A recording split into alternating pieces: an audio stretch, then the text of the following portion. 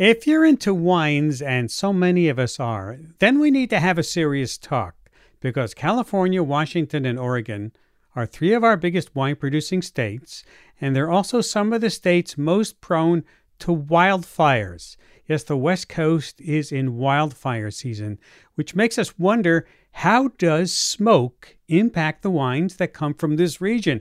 And what could this mean for those of us who enjoy a Napa Valley Merlot or an Oregon Pinot Noir or a Washington State White?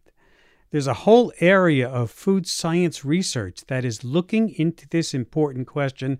And joining me now to tell us a little bit about it is my guest, Cole Serrato, Assistant Professor of Food Science at Oregon State University in Corvallis. Welcome to Science Friday.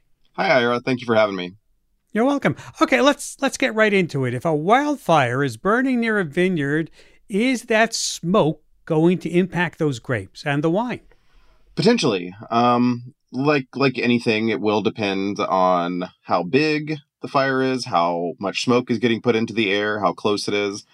There's a lot of research that's looking into that, but the overall effect that you would see in the subsequent wine that is made is the wine will take up these chemicals from the wildfire that we tend to associate with that smell. And the grapes will pull in some of those chemicals, and during the fermentation process, either the grape or the fermentation is changing some of this chemistry. And so the wine that you would eventually drink from this can sometimes have an ashy flavor to it. Sometimes it is a campfire type of flavor, like a day-old campfire. Myself, I'm very sensitive to certain types of chemicals that often put off flavors that resemble tire fires, if you will. It's not a very pleasant experience. Wow. Wow. Yes, it can be very strong. And I think there's something to be said about people's sensitivity, but it's not like anybody is going to be having any of these wines on the market anyway. No, but could there be a market for it? Could people say, hey, I kind of like this smoky burning fire taste, and say, hey, I'll drink that wine? I mean, potentially. I believe it'd be probably very clearly labeled if that was the case. They're not very likely to just buy a typical wine off the shelf and say, hey, this tastes smoky. But we have some sensory experiments that we do in our lab. And when we do some of these smoke trials, there have been a couple people that like some of the smoky wine. So potentially there could be a market. Yeah, because we're a science show, and a lot of our listeners like to get really into the weeds about the chemistry. Talk about the specific chemicals that affect those grapes.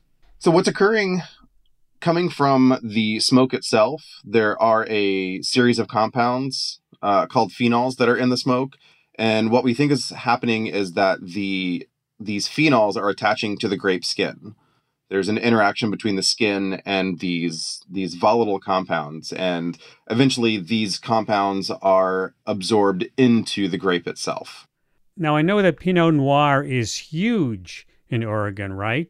Is this particularly bad for those Oregon vineyards?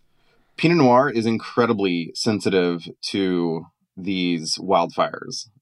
Our red wines typically tend to be more sensitive because these wildfire molecules go into the grape skin itself, and because a lot of the red wines are produced on skin, they are fermented with the skin in contact, they tend to extract a lot of those chemicals out of the skin, whereas white wines, such as Chardonnay that we have here, they're still affected, but they often don't pull out some of that kind of campfire effect that you'll get out of this. So the chemistry changes, it's just in a slightly different way.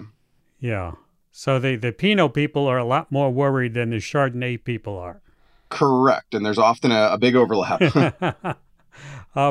What is the industry watching for then as the wildfires get worse in some places? I think the industry, first and foremost, is looking at the same things that everybody else is looking at. Like, is this going to affect them more than just from the wildfire smoke, but directly?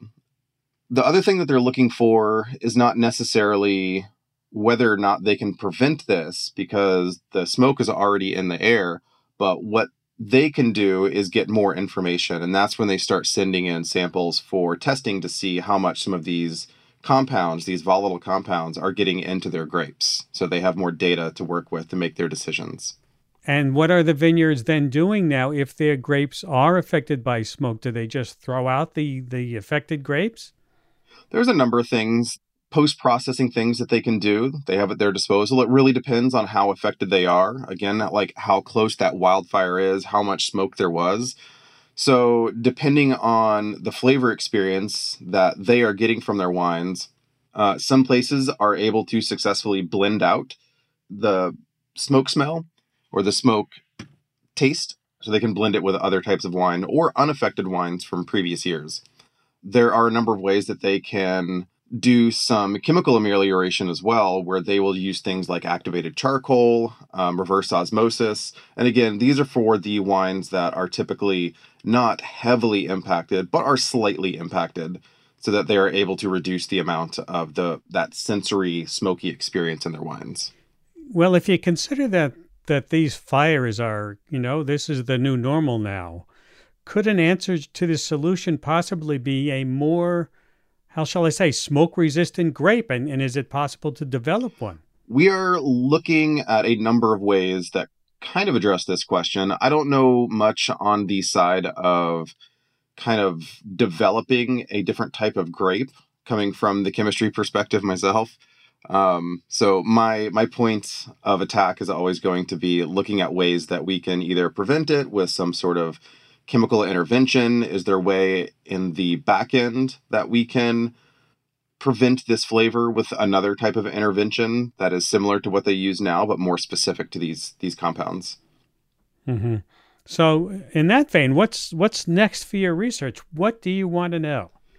The things that I want to know are what exactly are all of the compounds? Are there certain compounds that are more impactful towards the flavor profile of a smoke impacted wine? And once we know this information, we can start developing more specific strategies to target these molecules so that we can remove this without affecting the overall quality of the wine itself. Because we would still like to give the wine industry great quality wine without needing to impact any of the chemistry that they want in their wines. Thank you, Dr. Serrato, for taking time to talk with us. Thank you, Ira. Thank you for having me.